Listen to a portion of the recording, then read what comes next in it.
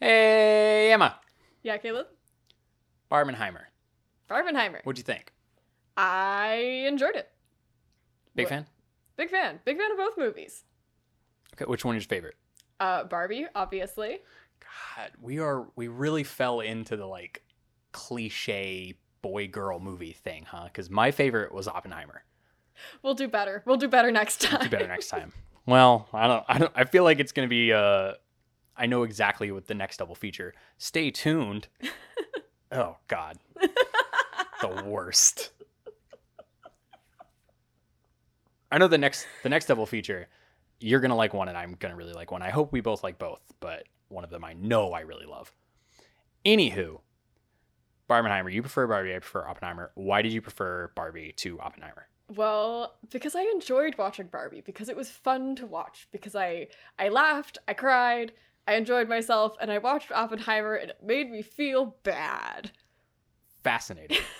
I felt great watching both of them. Oppenheimer was just, it was a like subject matter, obviously not the most fun, not the most enjoyable thing in the world, but from a cinematic perspective, everything about it was just fucking phenomenal. And I was fully engrossed. It's why I went back time and time again, and I will probably see it at least one more time before it leaves theater, and it'll end up on my Blu-ray shelf as soon as I can get a hold of it. Although, same with Barbie. Went and saw it multiple times. As soon as it's available in physical media, I will be buying it so it sticks on that shelf, and hopefully Warner Brothers keeps doing physical media, because apparently now Disney is phasing that out. They are no longer making Blu-rays and DVDs for Australia. This is tragic for you. This is really tragic for me. Like, physical media is a big part of movies for me. Like, Are you gonna have to fly overseas and get a bootleg copy? well, if they do it in the US, yes, but so far it's just Disney, just in Australia. Last I checked, I don't know if that's changed That's so yet. specific. What's wrong with It Australians? is weird. I really don't understand why they're doing it for Australia specifically. I don't know why it would cost them any amount of. I'm sure some egghead ran the numbers and were like, it's more profitable for us to just put everything on Disney Plus and not have to make the DVDs and the Blu-rays. Fucking nerd, shut up. Take it back. Keep making physical media, please. All right. That has nothing to do with Barbenheimer, but I fucking love physical media. Do you think it is a good double feature? Would you recommend people to go see it if they somehow didn't go see it while these were in theaters? So, in the realm of double features, when we're talking about the worst double feature possible, garbage tier, movies are making each other worse, and the best double feature ever, they're so resonant, it's beautiful, it's a wonderful symphony of double features. Right. I feel like we are solidly at a Walmart on a Tuesday afternoon. It's fine. What does that mean? Not too crowded because it's not an evening, but it's still a Walmart, so it's only okay. Wow, all right, bougie ass over here. Walmart Sorry we can't all be Friday night Target, all right? No, absolutely not. I am a Monday morning Sprouts. That's even worse. It's the best time I've ever had in a grocery store. It's completely empty. It smells nice. You get to stare at all of the weird organic things and really wish that they had Doritos. Just moving. Yeah, that's why you go to Walmart. You want your trash food, go to your trash place, all right? And admit that you belong there. Anywho, Barbenheimer, middling double feature is kind of where we land. I would agree. I think there is a tiny bit of thematic resonance, not really a ton. They're both just fantastic movies both have fantastic casts. Every element of each of these films is fantastic. So if you just want to spend an entire day, because it is ultimately if you're watching them back to back, exactly, it's 5 hours roughly. Oof. You're probably going to take a break. So that's a 6-hour double feature. That's most of your day. That's probably your entire day is killed watching these together. So not the greatest recommendation. But if you're going to do it, it's an okay time because they're both fantastic movies. When I don't think they make each other worse. No. I don't think there's something that you're oh, this is now weird and terrible, which I think is impressive a little bit in and of itself because there's such a bad tonal whiplash between the two that even with that, I think because Barbie ends on sort of I don't know that it ends on a bittersweet note because it ends on straight comedy, but the last part of it is sort of bittersweet. The kind of denouement is a bit bittersweet. Is all your characters kind of coming to terms with the fact that their world has changed and they have to change with it. And now let's go on and make those changes. And they're probably going to encounter some troubles and some pain going forward, but they're in a decent place where we leave them. And so I like bittersweet is fair enough, but yes, it does end on a very funny note. And I think Oppenheimer does not. No. It ends on the world is going to end. And I, as this character, played a massive part in doing it, possibly the sole reason the world ends. Death, doom, despair, existential dread. Yeah, it was a great time. So that's why, go and see it Some again of us and again don't and again. enjoy existential dread, Caleb. Well, listen, maybe that's something you need to go see your therapist about. I do. Okay, I got... which one do you think goes first? If you're doing this double feature again, first off, will you ever do this double feature again? No. Absolutely not. No reason to. It's not enough of a double feature to like make an event beyond the event that we already had, and it is far too much of an endeavor, both from like a mental and like emotional commitment as well as time. And I'm not gonna sit through it Absolutely again. not. But if you had to, which one are you doing first, and which one did you do first? I did Barbie first. Okay. I would say you should absolutely watch Barbie first, because I feel like it's a good, like, it's not a totally fluffy movie. There's not nothing there where it's like straight fluffed and then straight into Oppenheimer, because I feel like it's a fluffy movie that's thought-provoking. You get a little thought train warmed up. You start revving the engine, because maybe you rev engines on trains. I don't know how train engines Depends on which work. kind of train you're rocking. You talking coal train? You talking modern, like whatever those trains use? You started so well. Listen, I'm no David Sims. All Somebody's got to know more about trains than us. The people who work on them, probably. Hopefully. Ideally. Okay, so Barbie first, because it's kind of a light, fluffy, but it still gets you thinking. Oppenheimer is just so much of a downer for you that there is no kind of coming back from it. No, and I think that you sort of don't want to like jump into the deep end and then like stroll your way to the shallow end. Like sometimes I think that would work, but Yeah. I feel like here it wouldn't, because it's just like you're in the deep end and the shallow end starts even shallower, so it's just like there's no transition there to be had. That is absolutely fair. I agree that you do Barbie first. Slightly different take, although more, it's kind of in line of just like which one has a bit more of a light, fun, while still being interesting and meaningful. Just for me, Oppenheimer is such a hard movie, and not that it was like difficult for me to watch and I wasn't enjoying myself, but it's incredibly long for like most moviegoers. And it is a downer for like almost 3 hours. It doesn't really relent or ever make you feel good. Even the moments that are like the up moments for our main character are like down moments for reality. Yeah. And so leaving it, I didn't have the energy. I wasn't in the mood to go and do anything else, to go see another movie. Whereas normally when I leave the theater or I finish a movie at home and it's a really good movie, I am just so excited about movies in general that I immediately either find the next screening and go to another movie and do my own little double feature at the theater, or I run home and I put on something from the shelf or something from Netflix. And I almost always, like, if I watch one good movie, I'm watching at least one other movie, not necessarily a good one. Mm-hmm. And if I had watched Oppenheimer first, I think I may have canceled my reservation for the Barbie ticket and gone another day, because it was just that kind of experience. When there's sometimes, because like some serious movies, you can watch like a palate cleansing movie afterwards. Right, yeah. And you can just watch something totally light and fluffy. And I just feel like Oppenheimer doesn't have, I don't know what quality it is that like makes that enjoyable, but I feel like Oppenheimer doesn't have it. Yeah, I don't fully grasp that. Yeah, I agree, but I don't have the words for it, right? But it just kind of leaves you in like a little bit of a funk, and it's not so much a funk, at least not for me, that like ruined my day. Like I was still able to, I didn't just go home and lay in bed for the rest of the day, but it wouldn't have made me as excited to go sit in a dark room for 2 hours again. Yeah. So you think that these are our thin thread for this one was that they came out on the same day. That's like the reason it was all hyped all over Twitter and every other social media and the internet and in person, and it was all everyone was talking about for like 2 weeks. You think there are some further threads that kind of link these movies together. What are those? Okay, so partially, I think that these two movies are both movies about things that we remember. So we remember Barbie from our childhoods, and we remember Oppenheimer from probably some time in social studies class. Yep. And so I think they also, to me, felt a lot like movies that capture the spirit of how we feel about something right now. That I think Oppenheimer, as much as it is about Oppenheimer, I think it's also about how we feel about Oppenheimer in this moment. And I think Barbie, as much as it's about Barbie, it's also about how we feel about Barbie in this moment. Right. They're both movies that are kind of taking a look at a historical figure.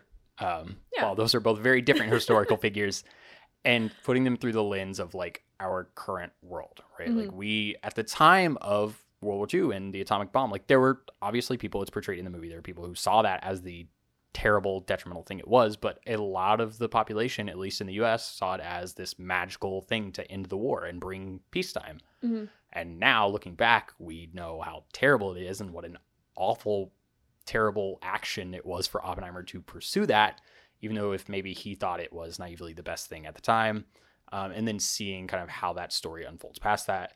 And Barbie is, for the most part, while it was also a kids movie and for little girls to kind of approach Barbie in a new light, it was a way for women who had grown up with the doll and even men who had kind of like grown up around it to see it in a new light and examine how that figure affected their life going forward, both from a like when like throughout the movie you have this discussion of like how Barbie affected feminism and maybe set back some of the ideas, and maybe how for some it may have progressed those ideas and given them more hope for what they could do in the future.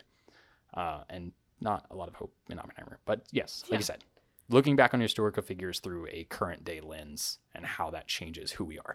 Well, also just grappling with how we feel about them. Yeah. In this moment right now. So I think like that's a pretty thick thread. That is a thick thread. So let's discard it because that's not what this show is about. It's about thinner threads. Let's see. The They both thinnest. made me cry. I don't know if that counts as a thread, but they both made Well, you cry. I didn't cry in Oppenheimer. I don't believe I did. Did I say Did I cried you in not? Oppenheimer? No. Why would I cry in Oppenheimer? What? Okay, well, they both made me cry. No, well, I could see why you would cry. I don't mean to just dismiss like why would you cry? There was nothing sad in that movie. I think like Oppenheimer didn't have a like visceral emotion like on that kind of level for me because all of the movie and every like tragedy of that movie is taken through this kind of sociopathic lens of Oppenheimer. And so even the most tragic moments where he is experiencing like the speech scene where we get the thundering feet and we see that he like steps on the burned carcass and his face melts off, or not his face, but someone in the crowd. Like it was visceral and it was upsetting, but it was still through this very like detached lens. Whereas with the Barbie movie, it was every emotional beat and every like big dramatic speech that I got in that film was coming very much from that person and from that character. And it felt just like real, and it connected with me in a way that I don't think the Oppenheimer movie ever could, because it was so much about like this historical figure through his own perception of himself for the most part. I think that's really interesting. Well, I think that maybe explains some of why I struggled watching Oppenheimer for sure. And I think that part of it is that like I definitely never saw myself through the lens of Oppenheimer. And so let's not say I didn't see myself. I'm not saying that you saw yourself through the lens of Oppenheimer. Relax. I'm just saying that like it like I didn't feel that movie was from his perspective when I watched it, which I know Christopher Nolan has said that it is. Yeah. But that wasn't something that necessarily I felt watching it. So I think that's probably why I had such an emotional reaction to it. Also, I have an emotional reaction to everything as a person all the time. Well, you're just like an empathetic person who like cares about people, and I just couldn't give a shit. So, all right. So middling double feature, but they both have some thicker threads as well as some thin threads. Did you have any other interesting like contrasting or comparing notes that rapid fire? They're both super pretty and have very beautiful visual effects. So beautiful. Practical visual effects. Lovely movies to watch. This is something we talked about a little bit outside of the recording, is that like they're both beautiful and they're both so stunning to look at, but Barbie is so much more stunning to look at from a like costume and a production design standpoint, while the cinematography and direction is still great. Like so much of the magic is in the fact that apparently there was a worldwide pink paint shortage because of painting the sets for Barbie, Whereas with Oppenheimer, it is very much because of the framing and the cinematography and the way that Nolan directs the camera alongside Hoyt van Hoytema that creates this like just really visceral image that you're not quite getting with Barbie, and they're both pretty in very different ways. And that is fascinating. I think in a lot of ways Oppenheimer is beautiful in the way of a well-made movie, and Barbie is beautiful in the way of a well-made like show. Yeah, I would say like Barbie is beautiful in a like theatrical production sense. Yeah. Like, if you could put I think you said in our Barbie episode, you could do a like Barbie the musical, and it would be an incredible blast. And it would be just as pretty, I would think. And that kind of just nails it right on the head. For sure. I feel like my last very thin thread is they both use silence after loudness very effectively. Oh, I'm trying to think the Barbie moment. That's right at the end of the movie, there's a couple times. First of all, the chase scene, and then when she ends up in the little like golden glowy room with Ruth. And then later on, right at the end of the movie, when it's been like crazy chaos, Ken's everywhere, Ken dance battle, and then she ends up in that sort of white liminal space. Yeah. Yeah, well, we talked a lot about the kind of liminal spaces in the episode, and the music and everything does kind of fall out and becomes very quiet and calm in those moments. And I think those do kind of resonate in a similar way, like when the bomb goes off in Oppenheimer at the Trinity test, and you see it before you hear it. Yeah, that was a great sequence. Oh, dude, that was one of my favorite things. I talked about it in the Oppenheimer episode, is like you see, then you hear, and then you feel in the theater as all the speakers were shaking everybody's seats, and the emotion of that scene sets in. Like, you feel it in every sense of the word, in that order, and that is just fantastic. And also when the Oppenheimer is giving his speech after the bomb goes off in Japan, and all the sound falls out except for like the scuffling of chairs and like the soft bits of feet, like none of the roaring sounds. I feel like that movie is nominated for a sound Oscar. Well, and especially those moments really stand out because that movie is kind of wall-to-wall score. Like, the music is going almost the entire runtime. So when it isn't there, man, is it effective. And both of these movies do that very well. So that is a good thread. Yeah. Not the thinnest, though. So no, it's not I suppose it's not actually that thin of a thread. Well, I mean, listen, if you were talking about like cinematic language connecting two movies, you're going to find that like almost every movie can be connected. So, but just within our double feature that we have set here, those are interesting little connections to draw. Also, my fun fact about Barbenheimer, I may have said this in the Barbie episode already. I know Barbenheimer the person. One of my college roommates was getting her PhD in theoretical physics and is also the blondest, giggliest, pinkest person ever. So if Barbenheimer was a person, she would be Catherine. All right. Good for Catherine. Maybe. It is good for her. She's doing great. Yeah, great. Happy to hear it. I will say, like, on a last note before we end, between recording this segment and recording our Barbie episode, Barbie has crossed $1 billion at the worldwide box office, making not Margot Robbie, making Greta Gerwig the first female solo director to amass $1 billion in a box office, which is yay, woman, fucking awesome. Pretty much all of that money goes back to Warner Brothers, a giant corporation, not Greta Gerwig. But, I assume she's getting some points on the back end. And this is also, I think she already had kind of this blank check of do whatever you want with the Barbie movie. And now she definitely is like, Gerwig can literally do whatever she wants within the studio system. I would not be surprised to see Gerwig kind of becoming a bit of a Christopher Nolan in the sense that like she has just had banger after banger after banger. And she's probably going to keep going. And it's going to reach a point where she can kind of tell a studio, like, this is what I'm doing, and you're going to pay for it, whether you like it or not. And you're going to make a bunch of money because I'm Greta Gerwig. So I think that's a like fun, interesting thread to look at, that Gerwig kind of seems to be in, some aspects becoming kind of the new Christopher Nolan. She's definitely one of, like, I think the current generation's, like, household name directors in the way that, like, Spielberg and Scorsese are of the past. Like, you now have Nolan is definitely one of them that, like, I think most people know. Jordan Peele, absolutely. And I think Gerwig will become kind of one of those if she's not already by this point. Yeah. It's hard to like think about those things because so much of my like social life and life on the internet is just surrounded by films. So like I assume people know names that nobody fucking knows. Yeah, I did not remember Greta Gerwig. I like knew her name sort of, but didn't remember what movie she had done until I was doing my reading before watching Barbie, and then I was like, oh, I have seen Lady Bird. Yeah. And was like, oh, that's who made that. Huh, neat. She would make a good Barbie movie. But yeah. Well, and interesting with that you mentioned Peele as well is Gerwig and Peele both were in front of the camera before they became these massive directors that like everybody knows now. And so I think that is kind of an interesting little thing that we may see develop further over the years. We've also seen a lot more. This is getting off into a totally different tangent. We've seen a lot more like duo directors kind of stepping into the spotlight and taking these big names.